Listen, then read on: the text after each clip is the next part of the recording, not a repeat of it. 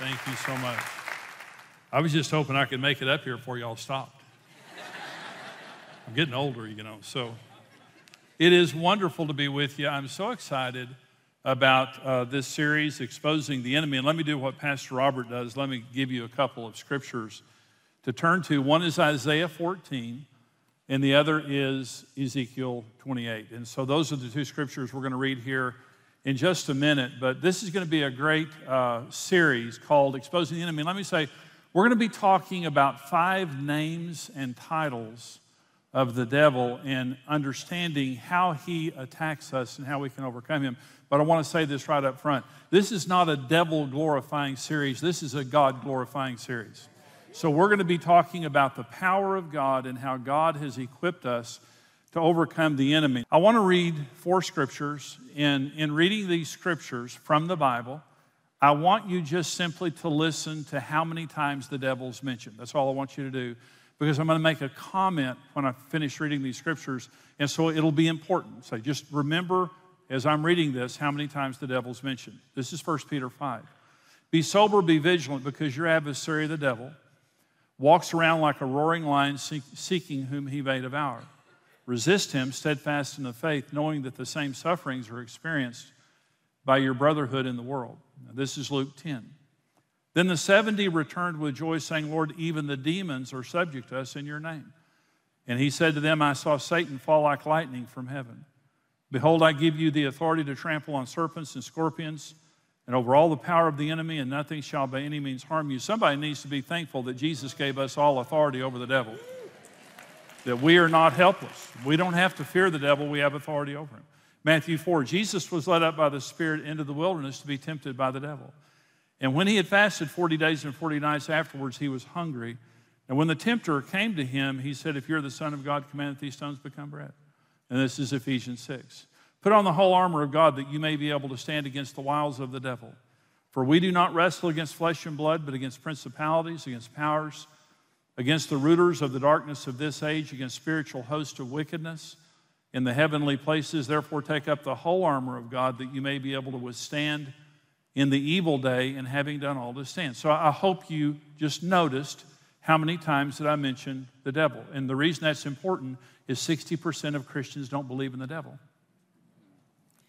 According to a 2008 Barna research survey, and this is a Christian research firm, they interviewed Christians, and in 2008, 60% of Christians said, I don't believe in the devil. I believe that number is higher today. There are many denominations that do not believe in the devil, and they don't believe in hell. They believe that they're symbols of evil, but they don't believe in them. Let me say this. If what the Bible says about the devil isn't true, we shouldn't believe what it says about Jesus. It's not a good book. It's not a valid book. And if what the Bible says about hell isn't true, why should we believe what it says about heaven? And by the way, Jesus taught more about hell than he did about heaven. Here's the point. There is a devil and there is a hell, and we need to understand it. Not so that we can focus on it, but so that we can be protected. Let me tell you why I'm preaching these messages. About a year ago, I was praying one morning, and I was just praying about what the Lord wanted me to preach on. And the Lord in the spirit realm, it just took like 10 seconds. The Lord in the spirit realm just parted, in my spirit, in my heart, just parted the curtain, and I could see into the spirit realm. I could see the demonic. And what I saw were Christians being slaughtered right and left by the devil. And the Lord said to me, teach my people how to overcome the devil. And the purpose of this series of messages is not to focus on the devil, it's to focus on God and the authority that he has given us to overcome the devil.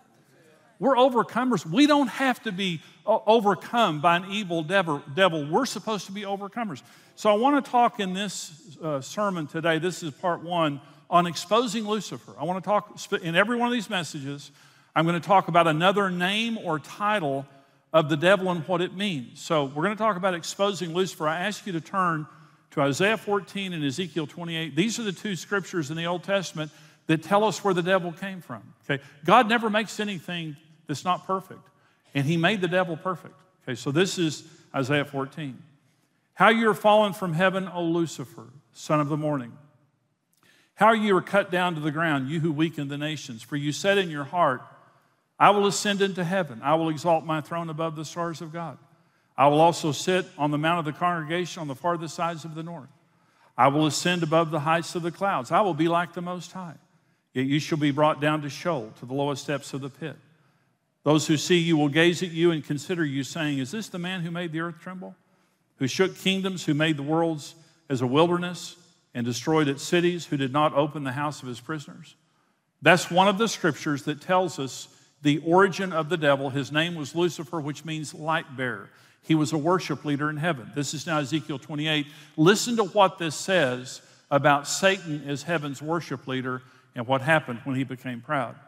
You were the seal of perfection. This is verse 12. Full of wisdom and perfect in beauty. You were in Eden, the garden of God. Every precious stone was your covering. The sardius, topaz, and diamond, beryl, onyx, and jasper, sapphire, turquoise, and emerald with gold. The workmanship of your timbrels and pipes was prepared for you on the day that you were created. You were the anointed cherub who covers. I established you. You were on the holy mountain of God. You walked back and forth in the midst of the fiery stones. You were perfect in your ways from the day you were created till iniquity was found in you. By the abundance of your trading, you became filled with violence within, and you sinned. Therefore, I cast you as a profane thing out of the mountain of God. And I destroyed you, O covering cherub, from the midst of the fiery stones. Your heart was lifted up because of your beauty. You corrupted your wisdom for the sake of your splendor. I cast you to the ground. I laid you before kings that they might gaze at you. Lucifer was a covering cherub in the garden of God, and he was gorgeous. He was perfect and gorgeous and beautiful and powerful. According to Revelation 12:4, when he fell, he took a third of the angels of heaven with him. So this is a very, very persuasive individual. And one day, rather than worshiping God, he put his eyes on himself and he says, I'm going to be like God. I'm going to ascend into heaven and I'm going to put my throne there and I'm going to be like God. By the abundance of his trading, by the abundance of his success, his beauty, and everything that God put in him, rather than worshiping God the way that he was designed, one day he took his eyes off of God and put them onto himself. And he was corrupted, and God threw him down. Let me say this, the calling card of the devil is pride. The number one way the devil attacks us in our lives is this issue of pride. Every single one of us deal with it. Every single one of us have to come against the devil in this area because he's going to come against all of us on a regular basis to try to get us to be proud. But here's what the Bible says about pride. Number one, it was how the devil deceived Adam and Eve. Now, this is Genesis chapter 3. Listen, this is the way the devil is still working. This is not how he did to Adam and Eve. This is the way he does to all of us. The serpent said to the woman, you will not surely die. He's calling God a liar. For God knows that in the day that you eat of it, your eyes will be open and you will be like God, knowing good and evil. When the woman saw that the tree was good for food, that it was pleasant to the eyes, and a tree desirable to make one wise, she took of it and ate its fruit. She gave to her husband with her, and he ate. Then the eyes of both of them were open. They knew that they were naked, and they sewed fig leaves together and made themselves coverings. This is Satan's strategy.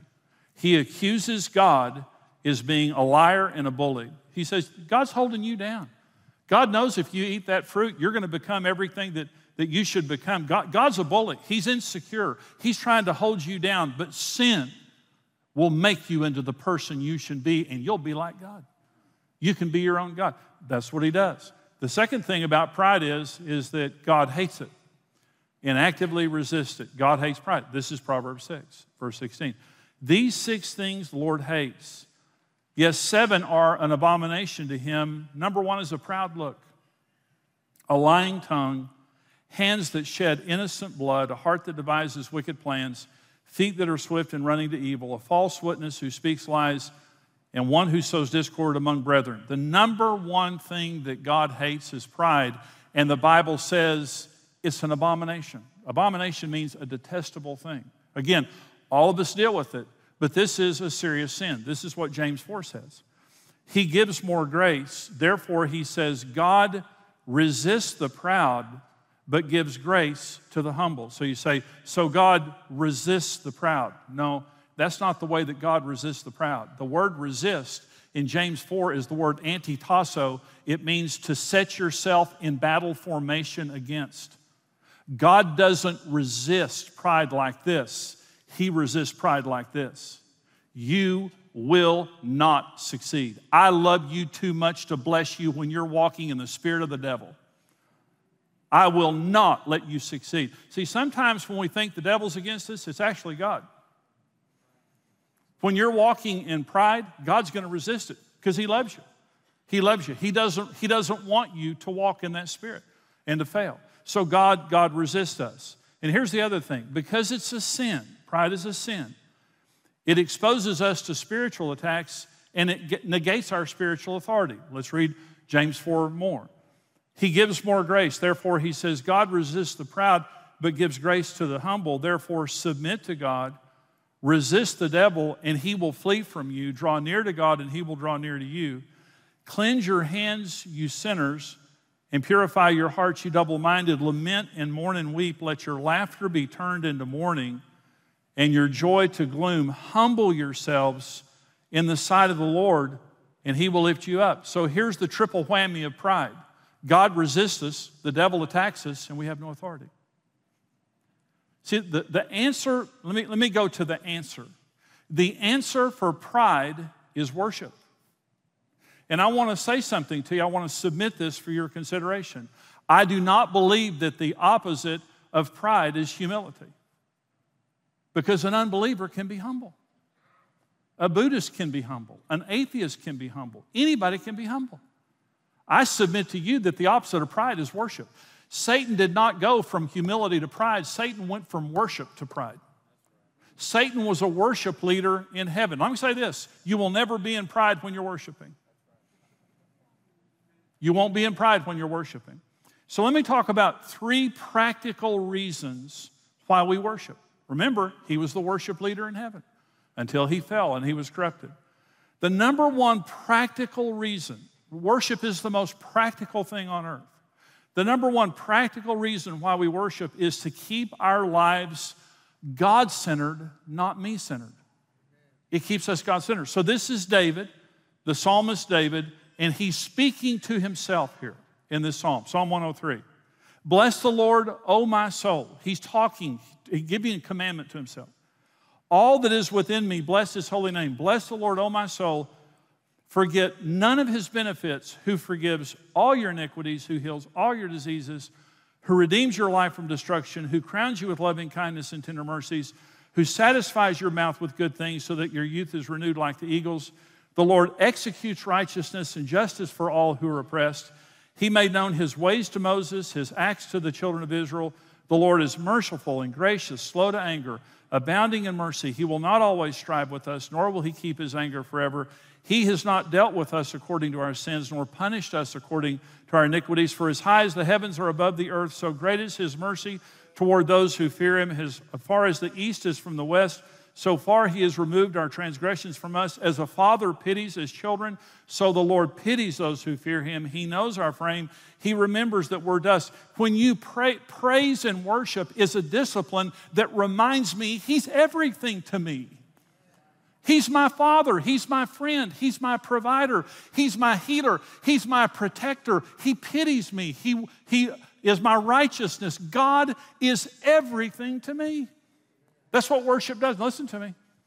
Have you've seen in the Bible where it says, come magnify the Lord with me? And so let me ask you this question. When we worship, does God get bigger? No. God can't get bigger. When we worship, he gets bigger to us. Worship magnifies the Lord, but when you don't worship, it minimizes him. God doesn't get bigger and smaller than we worship. He gets bigger and smaller in our hearts. When we worship, listen, I want a big God and a little devil. Anybody with me? What worship does is it makes God bigger and bigger and the devil smaller and smaller. And I walk around all day with a big God and a little devil. It makes a whole lot of difference. But when you don't worship, you have a big devil and a little God. Worship, God is everything to us. And David is saying, listen to me, soul. You don't forget any of the benefits of God. Bless the Lord, O my soul. Remember him. Worship remembers God. Praise, thanksgiving remembers God. It is not something that we do on Sundays. It's not something that we do every now and then. It's something that we do all the time. We're worshipers. We remember God. Here's another thing, very practical, that worship does. It keeps our faith in God strong and active. Again, this is David now. Psalm 16. I have set the Lord always before me. Because he is at my right hand, I will not be moved. Therefore, my heart is glad and my glory rejoices. My flesh also will rest in hope. So this is David now, King David, and he says, I have always set the Lord before me. Okay. So how do you set the Lord before you? Well, worship, praise, prayer, meditation on the Bible, whatever. And what he's saying here is, I keep remembering that God is with me. Is God with us, by the way? Okay. Jesus said, where two or more are gathered in my name, there I am in your midst. Jesus is here right now. But we're the temple of the Holy Spirit. Wherever we go, God is there, right? So every day you go through life and you see people and problems and money and issues and challenges and all these things in your life. Well, when you don't set God before you, what it means is it's you and them. It's you against people. It's you against circumstances. It's you against problems. And it becomes overwhelming. But when you set God before you, what it means is everything I see through a God filter. I have set the Lord before me. Therefore, my heart is glad. My glory rejoices. My flesh will rest in hope. So I want you to listen. So David was a giant killer. So David was a young boy who was a shepherd. And he worked in his father's sheepfold. And so Goliath and the Philistines had come against Israel for 40 days. Goliath was 9 feet tall. And every day for 40 days, Goliath came down into the valley floor and he looked up at the armies of Israel and he cursed them and he cursed their God. And the Bible said for 40 days, the trained warriors of Israel shook in their boots for 40 days until a little boy named David showed up at the battle line. Remember, David was a worshiper. David showed up at the battle line and he heard Goliath taunting the armies of Israel and cursing God. And little David, who always kept the Lord before him, little David said, who is this uncircumcised Philistine who's talking bad about our God? And he goes over to Saul and said, I'll kill him. I'll kill him right now. Let me go kill him. And Saul said, well, you're just a boy. And he's been a warrior since he was a boy. David said, I don't care, I can kill him. And David said, Saul said, well, let me loan you some armor. And he said, this doesn't fit. This stick and a rock will do. And Saul thought, well, even if you die, maybe it'll encourage people. Go on down there. And David went down the hill toward Goliath. And Goliath said, am I a dog that you're throwing sticks at me? Who in the world is this kid? And David said, you come against me with sword and spear. I come against you in the name of the living God. And this day, the Lord will give you into my hands, and I'm going to cut your head off and give it to the birds of the air. That is a kid with an attitude. And the attitude doesn't come from pride. The attitude comes from worship. I serve a big God. I serve a big God. I have always set the Lord before me. I'm a worshiper. I keep reminding myself, wherever I go, whoever I see, whatever I encounter, I have a God who's with me, and he's a big God. And it supercharges my faith. Here's what David said. He said, I have always set the Lord before me, therefore my heart is glad. Let me say something to you. I hope you remember this. The number one thing that causes depression is thinking about yourself. See, pride begins by thinking about ourselves, but the Bible says pride goes before destruction. Pride's going to fail. Whatever it is that we're walking in pride, is going to fail. And when it fails and we don't have God before us, we're going to get depressed. It's called being a navel-gazer. Just sitting around all day thinking about yourself. And here's what Isaiah 61:3 says. It's a beautiful scripture. God gives us the garment of praise for the spirit of heaviness. I want you to listen to me now. Listen to what I'm about to say. Heaviness, depression is not an emotion, it's a spirit. God has not given us a spirit of fear. Fear is not an emotion, it's a spirit. If you treat fear like it's your emotion, you'll never overcome fear. Fear is a demon spirit that attacks our emotions. And the only way to overcome fear is to address it as an outside entity and take authority over it. Demon of fear, you will not. See, fear comes to make us make a wrong decision that God will not honor. God only honors faith. He doesn't honor fear. Depression comes to swallow us up in a blanket of self and negativity. It's a spirit. God has given us a garment of praise for the spirit of heaviness. Listen to me. This is a garment. I had to put it on. When the Bible calls something a garment or tells us to put it on, it means we have to make that choice every day. We don't wake up with it. Did you know the Bible says put on humility? Because our sin nature is a prideful sin nature. If I'm going to walk as a humble person, I've got to make that decision every day. Listen to me. God is enthroned on the praises of his people. And Satan and God cannot coexist. When you're depressed, don't sit around thinking about your problems and yourself. Praise your God. Put on the garment of praise, and when you put on the garment of praise, the spirit of heaviness is going to leave your life. David said, I have set the Lord always before me, therefore my heart is glad. Why am I glad? Because I'm just sitting here thinking about him. What happens when I'm not thinking about him? I get depressed. I get discouraged. I get overwhelmed. My glory rejoices, and it just means I'm encouraged. It encourages me to think about how great my God is. The last thing that it says, he says, my flesh will rest in hope. Versus anxiety. Versus anxiety. I'm telling you, we're living in difficult days, but our God is God over everything. These may be the end times, but they're his times. The devil is not in control. The Antichrist is not in control. Our God is in control. In everything we come against, he is greater than that thing. Somebody needs to say amen. This is the absolute truth. Number 3 reason that worship is so practical is it keeps everything in its correct perspective. Without this, we get all turned in ourselves. So the Lord's Prayer, Jesus taught us how to pray. The disciples came to him and said, Lord, how do we pray? And he said, well, let me teach you how to pray. And so he taught them the Lord's Prayer. Here's the last line of the Lord's Prayer. Matthew 6:13. Yours is the kingdom and the power and the glory forever. This is called acknowledgement of divine right. These are when it says this is an absolute statement, not a kingdom, but the kingdom. So it says here, yours is the kingdom, yours is the power, and yours is the glory forever. Did you know that we don't have any glory? When we're saying this every day, here's what we're saying to God. I don't have a kingdom. I'm not going to wake up today and go try to build a kingdom because I don't have one. You have the only kingdom. I serve your kingdom. I don't have power. I've got a little energy. The battery's draining.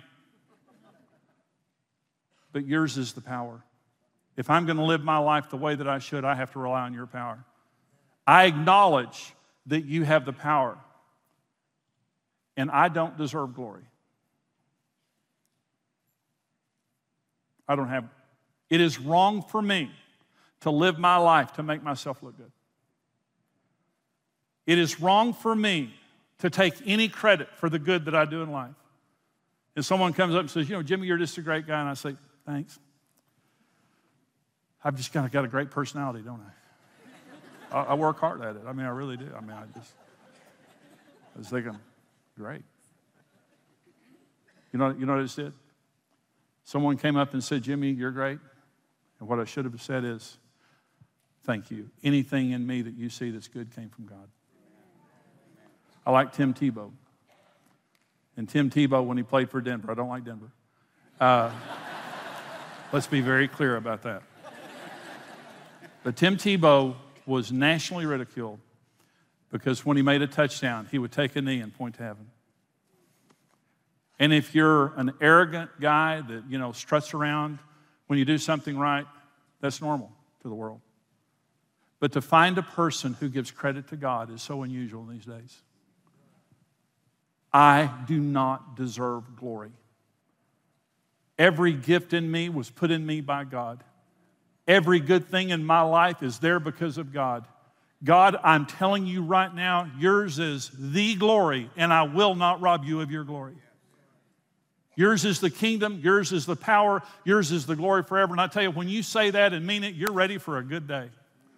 And Jesus told us to pray it every day. Well, let me talk for just a minute about the end times, and I'm finished. This is 2 Thessalonians 2. The Antichrist, I'm going to talk about the Antichrist in several weeks. The Antichrist comes to take God's worship. And by the way, the Antichrist is Satan incarnate. This is 2 Thessalonians 2. Listen to what it says that the end game of the devil is. Remember, he tried to take God's glory, and he tried to take God's worship, and he was cast out of heaven. Now, this is what's going to happen at the end. Let no one deceive you by any means, for that day will not come unless the falling away comes first and the man of sin is revealed, the son of perdition, who opposes and exalts himself above all that is called God or that is worshiped, so that he sits as God in the temple of God, showing himself that he is God. The man of sin, the Antichrist, I believe he's on the earth right now. I believe that he will take his place very quickly, very soon. But when he does, his purpose is going to finally get what he's after, and what he's after is God's worship. And the reason that he'll have so many followers is because the world today is under the influence of the Antichrist. I'll read this scripture, we'll close. 2 Timothy 3. Paul tells Timothy, know this, in the last days perilous times will come, for men will be lovers of themselves, lovers of money, boasters, proud, blasphemers, disobedient to parents, unthankful, unholy, unloving, unforgiving, slanderers, without self-control, brutal, despisers of good, traitors, headstrong, haughty, lovers of pleasure rather than lovers of God. Are we living in that world right now? The spirit of the Antichrist is everywhere you look, and people are haughty and they're proud. And that's the spirit of the devil. And as God's people, we are called not just to be humble, but to be worshipers. And even though pride may be very, very normal in the world today, the Bible says that it's an abomination to God. We all deal with it. All of us deal with it. But we have to deal with it as an attack. We have to deal with it as a sin. And the Bible says, humble yourself in the eyes of God, and he will lift you up. Submit to God, then resist the devil, and you will have authority over him. Listen, you don't have authority over the devil when you're walking in the same spirit as him. The only way you can defeat a spirit is with the opposite spirit. That's why Jesus said, love your enemies. Do good to those who hate you. When you fight fire with fire, you get a bigger fire. So when you're dealing with pride, how do you deal with it? With humility. With not making it about me, it's about God. I want you, if you're comfortable, I just want you to bow your heads there if you would. I want you just to lift your hands up. If you're comfortable doing that, I want you just to lift your hands up. Lord, we're your worshipers, Lord. We were created to worship you, and it's our great joy. It is our great joy to worship you. We have all walked in pride at different times. And it's a sin, and we repent. We truly repent. And we submit to you, God. We desperately need you. You're everything to us. You're everything to us. We surrender, and we commit ourselves to be worshipers. I bind the spirit of depression in the name of Jesus. I bind it in Jesus' name. Discouragement and depression, you're going to leave right now, because we're putting on a garment of praise. And we're opening our mouths and we're praising our God. And you cannot coexist here. We overcome you. We overcome you with the praises of our mouth. Spirit of fear, we bind you in the name of Jesus. You come to oppress us and to keep us from God's best. We say our God is able. Our God is able. You come against us with sword and spear. We come against you in the name of the living God, because our God is awesome. Lord, we give you the glory that you and you alone deserve. Yours is the glory. For the rest of our lives, yours is the glory. In any circumstance, yours is the glory. We will not live our lives to make ourselves look great, to build a kingdom by our own power. We serve the kingdom of God by your power and for your glory. And we pray that our lives would glorify you. That's our prayer. That's our prayer. Let the rest of our lives and everything we do in our lives, let it glorify you, God. I pray for the comfort, the peace, the blessing of God to rest upon this precious congregation, every campus, every service. I pray that your presence would be very real to us right now, Lord. And that in our heart and in our minds, you would be magnified. That as we leave today, you would be bigger than when we walked in. And all week long, we would magnify you. All week long, we would remember you. And we declare, God, we will defeat a spirit of pride with worship. We made up our minds. In Jesus' mighty name. And all God's people said, amen.